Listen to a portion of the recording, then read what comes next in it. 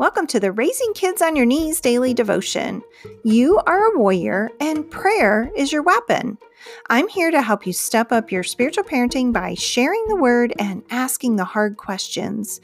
So join me, Tina Smith, for only a couple minutes of your time to raise the bar in your spiritual parenting.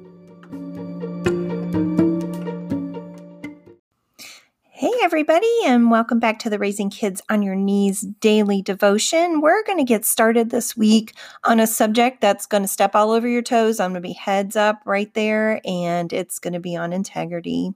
Today we're going to talk about what's in your heart.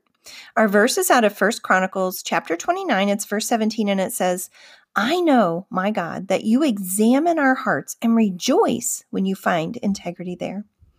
Integrity, simply put, is being completely honest in all of your dealings. Having integrity when things are going our way is pretty easy.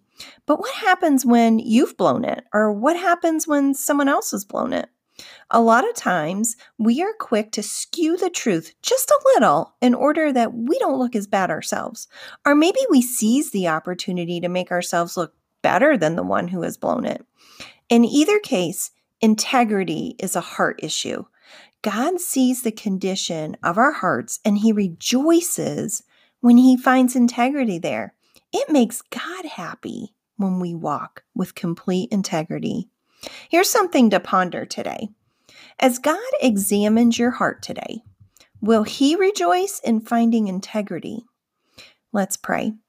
Heavenly Father, forgive me for those times when I have not been completely honest. Holy Spirit, check me today when I am not being completely honest with myself or with others, and then may I have the courage to walk in integrity no matter what. In Jesus' name, amen.